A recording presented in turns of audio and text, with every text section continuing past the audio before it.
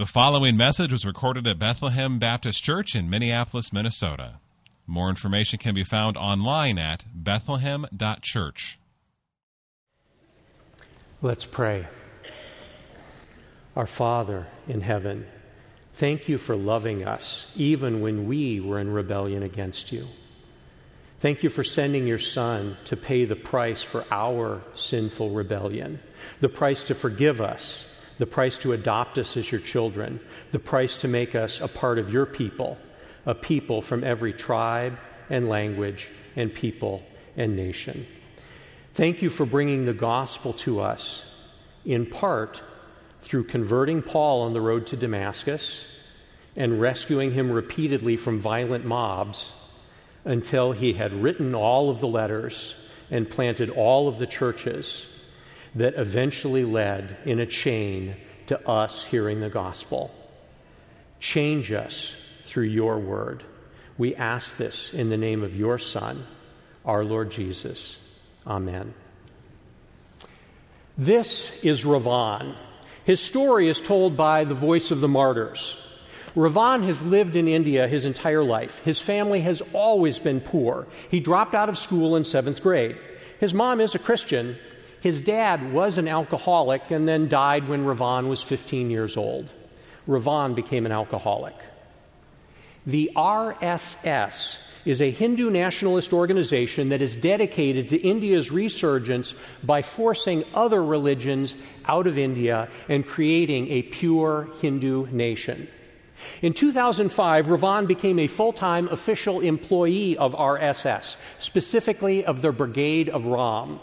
For 7 years, his job was to stop cattle shipments by beating up truck drivers, to chase out Muslims by beating them, and to eliminate Christian leaders by beating them and then filing charges with the police that they had tried to illegally convert him to Christianity. He was trained in how to do this in a way that made it look like mob violence rather than a planned event, how to inform the police so that they'd arrive at the right time, and how to get false charges to stick. That is not the end of Ravan's story. We'll return to it later. Our passage today has 3 parts. It begins with a riot followed by a rescue, then Paul's conversion testimony, and then the riot resumes and Paul is rescued again. Because the first and last parts are very similar, we're going to start in the middle of our text and then group the beginning and the end of our text together. The main point of our passage is that in the midst of persecution and prejudice, God is creating one people for himself from all nations. We'll begin with the persecution, which leads to the fact that creating his people is God's work, so he will overcome the persecution. And we will end with addressing the issue that arises in the riots. Because God is creating a people from all nations, prejudice is in opposition to God. But God will overcome that also. Persecution, God's work, prejudice. It's a long text that raises many issues, and rather than trying to get to it all, as you listen, keep praying that God would prod you with one thing through today's text. One thing to ponder, maybe to discuss over lunch, and to change how we think and feel and live. We'll begin in the middle of our text, Paul's autobiography, where he discusses how he persecuted the church. Like Ravan in India, Saul of Tarsus was officially appointed to help stamp out Christianity. Look at Acts chapter 22, verses 4 and 5. Paul wrote, "I persecuted this way to the death, binding and delivering to prison both men and women, as the high priest and the whole council of elders can bear me witness. From them I received letters to the brothers, and I journeyed toward Damascus to take those also who were there and bring them in bonds to Jerusalem to be punished." But whereas Ravan was a low-caste, poor, 7th grade dropout thug who converted to Hinduism from a nominal Christian background, Saul was a cultural and religious elite. Look at chapter 21, verses 37 through 39. We learn there that Saul's ability to speak Greek fluently was not something that the Roman leader expected.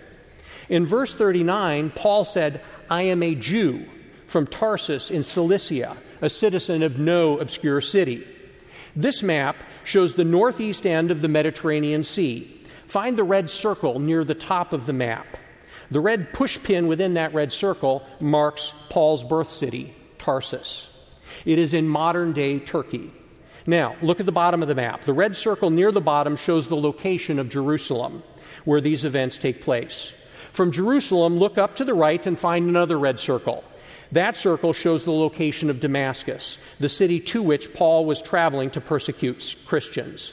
Damascus is the capital of modern-day Syria. Paul said that he was a citizen of Tarsus. This doesn't simply mean that it is his hometown. Instead, it means that due to his parents, Paul has citizen rights and status in that city, as opposed to being merely a resident, much less a temporary laborer. Being a citizen of Tarsus did not make him a Roman citizen, as we can see from the Roman surprise at the end of chapter 22. But it did mark Paul as an urban, educated upper class within the extended Roman Empire. So the Romans gave him permission to talk with the crowd. Starting in Acts chapter 21, verse 40, Paul, standing on the steps, motioned with his hand to the people. And when there was a great hush, he addressed them in the Hebrew language, saying, "Brothers and fathers, hear the defense that I make now before you." When they heard that he was addressing them in the Hebrew language, they became even more quiet. Paul switched languages from how he talked with Roman soldiers.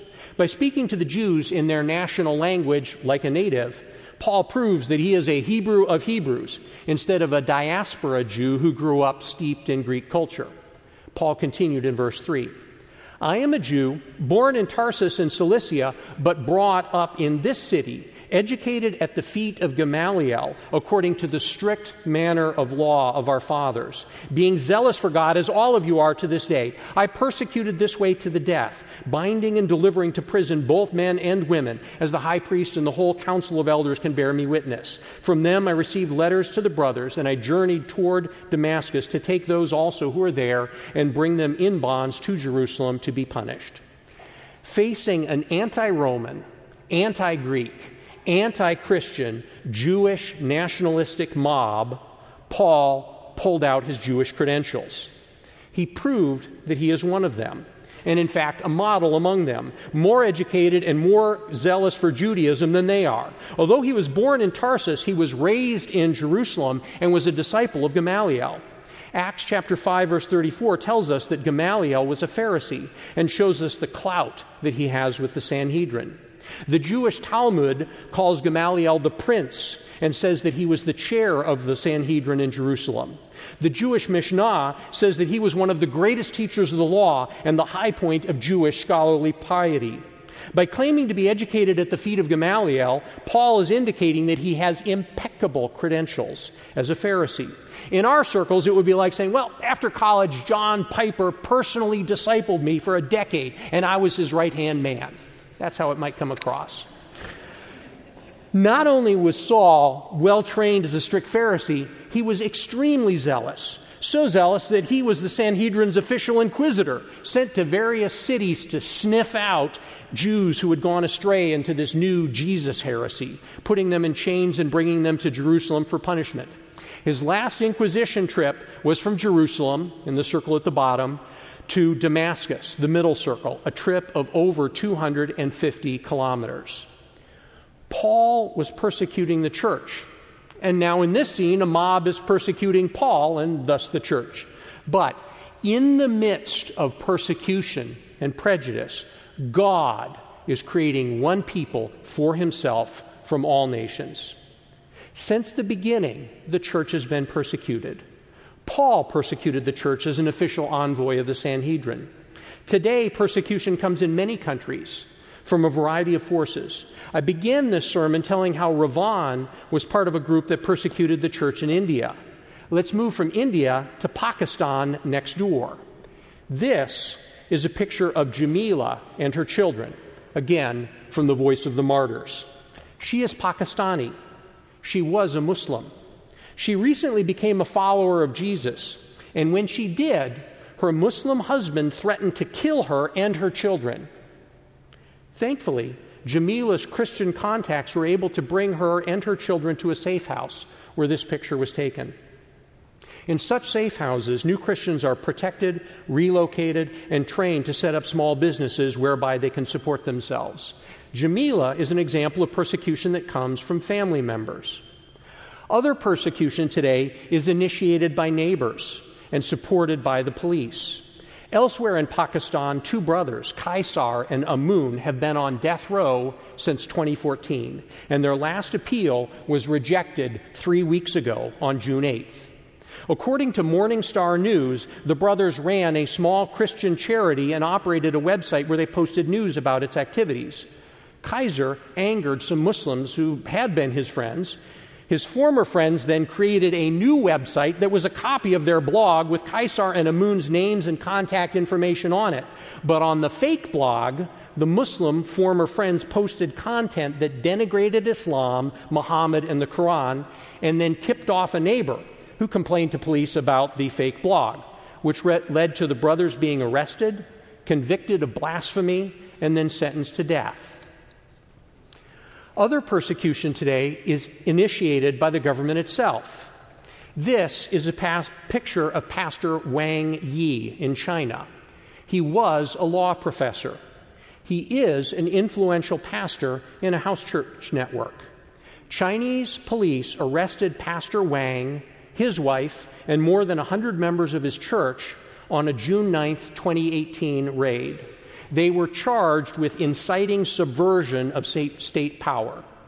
Most of the others were eventually released, but he remains in prison to this day. The church is persecuted, but in the midst of persecution and prejudice, God is creating one people for himself from all nations. Back to Paul in Acts chapter 22.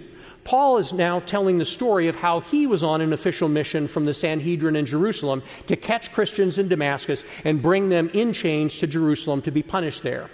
But God had other plans for Paul. Paul continues his autobiography in Acts chapter 22, verse 6. As I was on my way and drew near to Damascus, about noon, a great light from heaven suddenly shone around me, and I fell to the ground and heard a voice saying to me, Saul, Saul, why are you persecuting me? And I answered, Who are you, Lord? And he said to me, I am Jesus of Nazareth, whom you are persecuting. I am Jesus of Nazareth, whom you are persecuting. When someone persecutes the church, they are persecuting Jesus. When Christians are persecuted, Jesus knows and feels exactly what is happening. The church is the body of Christ. So when the church is persecuted, Jesus himself feels the pain, not merely in the sense of sympathy, but in the sense of the metaphor that the blows that land on his people, Jesus feels landing on his own body. Furthermore, suffering persecution because of Christ is sharing in the sufferings of Christ. With the Savior who suffered for his people, it is fitting that those who are connected with him would also suffer. 1 Peter chapter 4, verses 12 and 13. Beloved, do not be surprised at the fiery trial when it comes upon you to test you, as though something strange were happening to you. But rejoice insofar as you share Christ's sufferings, that you may also rejoice and be glad when his glory is revealed. In Philippians 3:10, Paul expresses his desire to know Christ and the power of his resurrection and to share his sufferings, becoming like him in his death. Persecuting Christians is persecuting Jesus, and suffering persecution because of Jesus is sharing in the sufferings of Jesus. The church is persecuted, but persecution is not the end of the story because God is the one who is creating his people, and no obstacle can stand in God's way. To see this, let's return to Paul's testimony in Acts 22, verse 9. Now, those who were with me saw the light, but did not understand the voice of the one who was speaking to me. And I said, What shall I do, Lord? And the Lord said to me, Rise and go into Damascus, and there you will be told all that is appointed for you to do. Notice Paul's response. What shall I do, Lord? Jesus spoke directly to Paul. making it clear that Jesus is Lord, doing it in such a way that Paul had no doubts at all. God did a tailor-made miracle and worked in Paul's heart to lead Paul to repentance and faith in Christ. If God had not done a miracle, Paul would have continued as an unbeliever. But with that miracle, Paul repented and believed. And notice that God did not do it for Paul's companions. He could have, but he did not.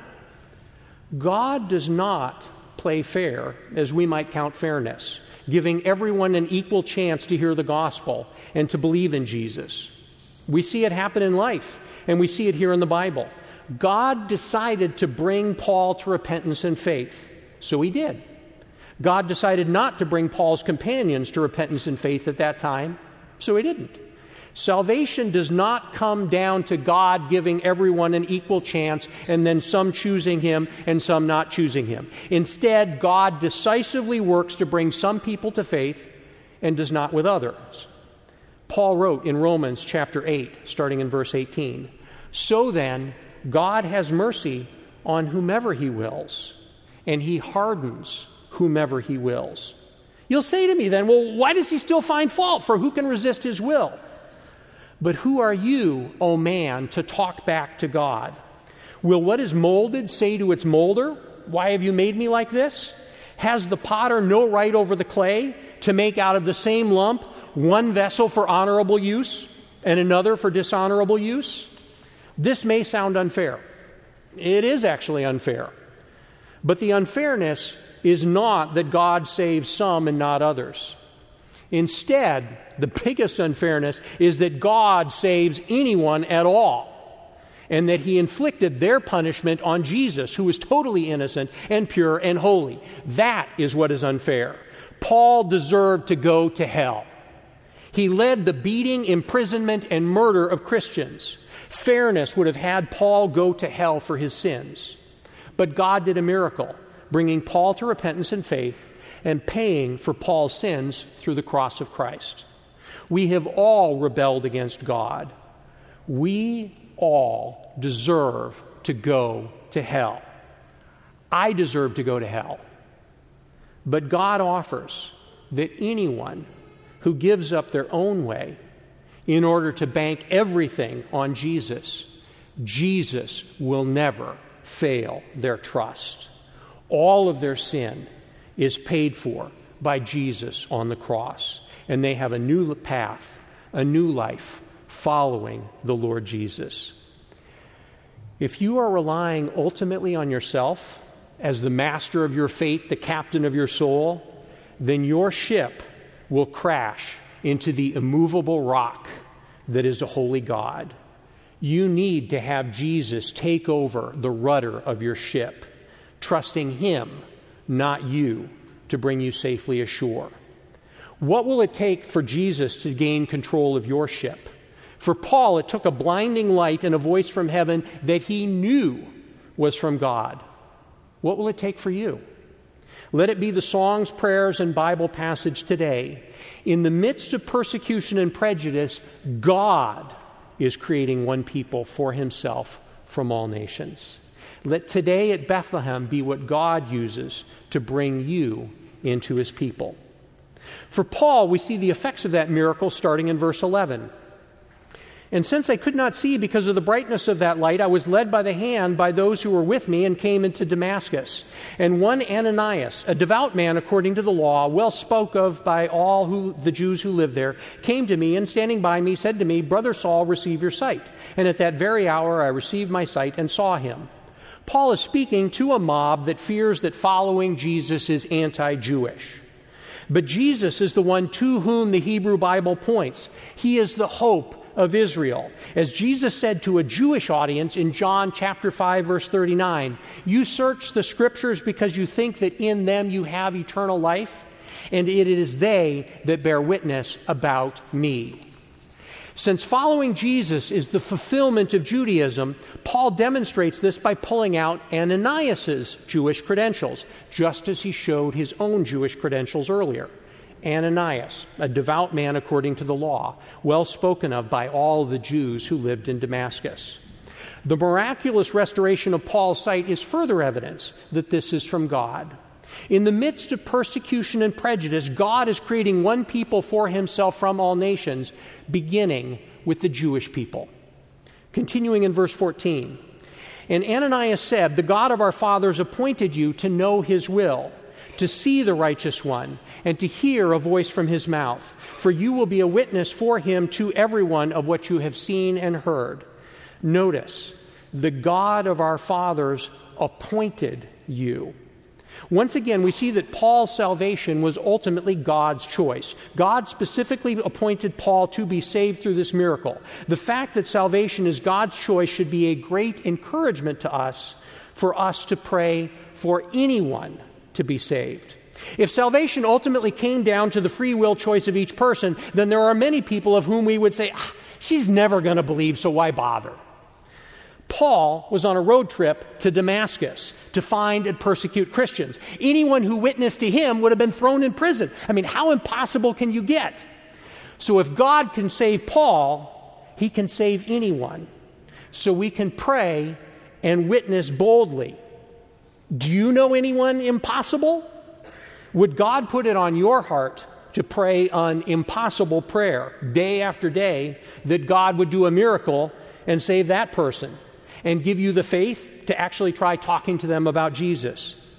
God appointed Paul to his role. What role has God appointed for you?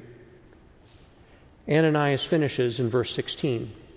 And now, why do you wait? Rise and be baptized and wash away your sins, calling on his name. Once Jesus has the steering wheel of someone's life because they are trusting him, not themselves, to get them to true, lasting joy and peace, the public sign that Jesus has the wheel is being baptized. Baptism does not save a person. Notice in the text that it is calling on Jesus' name that washes away the sins. But baptism is a concrete step to mark that we are with Jesus, and his death on the cross counts for us, and that we have a new life with Jesus in the driver's seat. As Paul put it in Romans chapter 6, verse 4, we were buried, therefore, with him by baptism into death, in order that, just as Christ was raised from the dead by the glory of the Father, we too might walk in newness of life. If you are trusting Jesus, agreeing that Jesus is the steering wheel of your life, but you've not yet been baptized, hear Ananias' question. And now, why do you wait? Rise and be baptized and wash away your sins, calling on his name. If that might apply to you, or even if you're just wondering about it, Bethlehem has a baptism class starting in September so that you can ask questions and learn more about it. Ask any church leader or just look up on our website to sign up. In the midst of persecution and prejudice, God is creating one people for himself from all nations, marked by baptism. And now, back to our text. As a member of God's people, Paul begins to suffer that same persecution, and some of that persecution is sparked by prejudice. Paul continues in verse 17. When I had returned to Jerusalem and was praying in the temple, I fell into a trance and saw him saying to me, make haste and get out of Jerusalem quickly, because they will not accept your testimony about me. And I said, Lord, they themselves know that in one synagogue after another I imprisoned and beat those who believed in you. And when the blood of Stephen, your witness, was being shed, I myself was standing by and approving and watching over the garments of those who killed him. And he said to me, go, for I will send you far away to the Gentiles.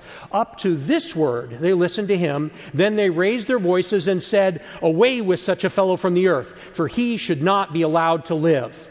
And as they were shouting and throwing off their cloaks and flinging dust into the air, the tribune ordered him to be brought into the barracks. Why did the crowd abruptly cut off Paul and want to kill him? Look at the text. It wasn't when Paul said that the Jews would not listen to him. They had no problem with that. Some of them may have been thinking, yeah, you got that right. I'm not going to believe what you say. They continued to patiently listen right up until Paul claimed that God was sending him to preach to the Gentiles. That, in the text, is what made them suddenly turn murderous. Notice precisely what they get angry about. What angers them is the idea that God would send Paul to preach to Gentiles instead of to them. Recall what Jesus said in the synagogue at Capernaum and how the people reacted. This is Luke chapter 4, starting in verse 25. This is Jesus speaking in the synagogue. I tell you, there were many widows in Israel in the days of Elijah, when the heavens were shut up 3 years and 6 months, and a great famine came over all the land, and Elijah was sent to none of them, but only to Zarephath in the land of Sidon, to a woman who was a widow. And there were many lepers in Israel at the time of the prophet Elisha, and none of them was cleansed, but only Naaman the Syrian. When they heard these things, all in the synagogue were filled with wrath, and they rose up and drove him out of town and brought him to the brow of the hill on which their town was built, so that they could throw him down the cliff. But passing through their midst, Jesus went away. Jesus' hometown synagogue members tried to kill him when he reminded them of incidents where God sent blessings to Gentiles instead of to Jews. And in Acts 22, when Paul said that God sent him to Gentiles, they tried to kill him. God is creating one people for himself from all nations. And that stirs up not only persecution, but also prejudice. To see part of what's going on, let's look at what precedes the beginning of our passage. In Acts chapter 21, verse 17, Paul reached Jerusalem and then met with the leaders of the church, reporting how God was bringing Gentiles into God's people. The church leaders rejoiced, but they also expressed a concern. Many Jewish Christians had heard a false report about Paul. Look at chapter 21, verse 21. They have been told about you that you teach all the Jews who are among the Gentiles to forsake Moses, telling them not to circumcise their children or walk according to our customs. Jewish Christians had heard false accusations about Paul, that Paul told Jewish people to live like Gentiles. The Christian leaders had a solution, that Paul should undergo a Jewish purification ceremony, as well as doing a good Jewish religious deed of paying for 4 Jewish Christians to undergo a Jewish ceremony. By doing pious, religious, Jewish activities, it would demonstrate that Paul is a good Jew who follows the Jewish religious customs and helps others to do the same. Good idea. Except that Paul was ambushed at the beginning of today's passage. Acts 21, starting in verse 27. When the 7 days were almost completed, the Jews from Asia, seeing him in the temple, stirred up the whole crowd and laid hands on him, crying out, "Men of Israel, help!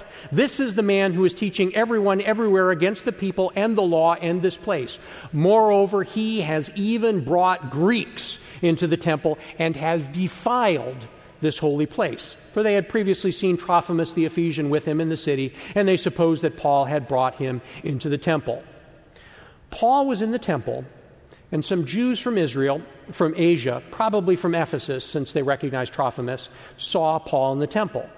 They slandered Paul, claiming that he teaches against Judaism, and they also assumed the worst of him.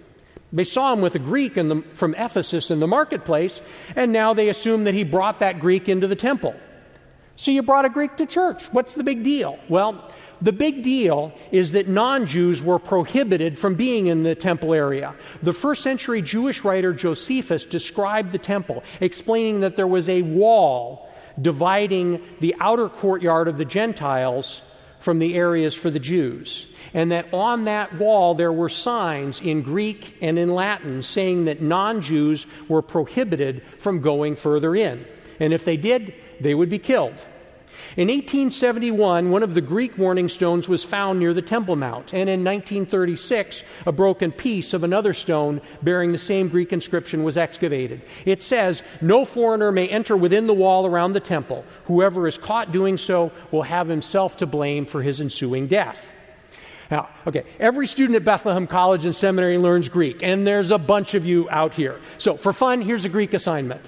Look up temple warning inscription on Wikipedia. It has a transcription of this inscription. Copy it down and translate it. To add extra challenge, the inscription is all capital letters with no spaces in between the words. Have fun.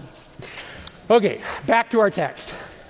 The mob tried to kill Paul, because they feared that Paul was, quote, teaching everyone everywhere against the people and the law in this place. Moreover, he even brought Greeks into the temple and has defiled this holy place. Zero in on that last charge, since Gentiles are the issue that leads to the riot restarting in chapter 22. The charge is that Paul defiled the temple by bringing Greeks into it. Foreigners were to keep out of the temple, even if they had become proselytes to Judaism. Foreigners would defile the temple. How far this is from the words of Isaiah 56, verse 7, where God says, "My house shall be called a house of prayer for all nations." God is creating one people for himself from all nations. And that stirs up not only persecution, but it also runs into prejudice. For fallen human beings, it is natural to feel uncomfortable around people who look, speak, or act differently from us. The temple of Paul's day excluded Gentiles. And sadly, the church has at times followed that example. Have you ever wondered why there are separate black churches and black denominations in America? Look up the history of the African Methodist Episcopal Church to see an example of the role that prejudice has played in creating this divide within the church. More subtle is neglect. The Fundamentals is a set of 90 essays defending biblical Christianity, such as the virgin birth and the deity of Christ and the inerrancy of Scripture.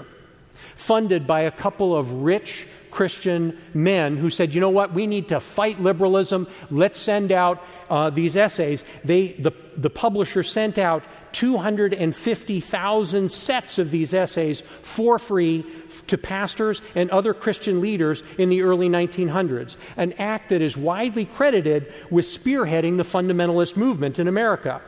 According to historian Mary Beth Sweetham Matthews, however, although the publisher intended to reach every church in America, somehow black pastors and black churches didn't make it onto the mailing list. What a missed opportunity. Prejudice, even in the form of ignoring certain sisters and brothers in Christ, is an enemy of gospel advance. Because God is creating one people for himself from all nations. And the Bible gives us a picture of what worship in heaven will be like in Revelation chapter 5. And they sang a new song saying, "Worthy are you to take the scroll and to open its seals, for you were slain, and by your blood you ransomed people for God from every tribe and language and people and nation. And you have made them a kingdom and priests to our God, and they shall reign on the earth." God is creating one people for himself from all nations. Persecution and prejudice are two tools that Satan uses to try to stop it. But Satan will fail. God will win. We've already read the end of the book. We know how it ends. The mob in Jerusalem tried to kill Paul due to their prejudice, but God rescued him through Roman soldiers. And Saul himself had earlier persecuted the church until God miraculously brought him to repentance and faith, and he became the Apostle Paul, who wrote much of the New Testament and planted many churches among the nations. And God is still doing it today. Let's return to Ravan in India. In July 2012, after 7 years at this job as a paid thug persecuting Christians and Muslims, Ravan's RSS leaders instructed his squad to beat someone, a typical assignment. But when things went wrong and the police didn't cooperate, Ravan's group of low-caste thugs was abandoned by the high-caste RSS leaders who had assigned the job to them. While fleeing the city, drunk on his motorcycle, Ravan got into a severe accident. And then, beginning with a hospital worker, God called Ravan to Christ. Now, Ravan works as a church planter, facing the same persecution that he once dished out. To read Ravan's story, see the May 2022 issue of the Voice of the Martyrs magazine. In the midst of persecution and prejudice, God is creating one people for himself from all nations. And Revelation 7 shows us the outcome. After this I looked, And behold, a great nation, multitude that no one could number, from every nation, from all tribes and peoples and languages, standing before the throne and before the Lamb, clothed in white robes with palm branches in their hands, and crying out with a loud voice, "Salvation belongs to our God, who sits on the throne, and to the Lamb." Let's pray. Our Father in heaven, most of us here are Gentiles, counted as unclean and excluded from the temple of Paul's day. Thank you for making us clean through Christ, for bringing us into your people. Thank you for bringing Paul and Ravan and Jamila into your people.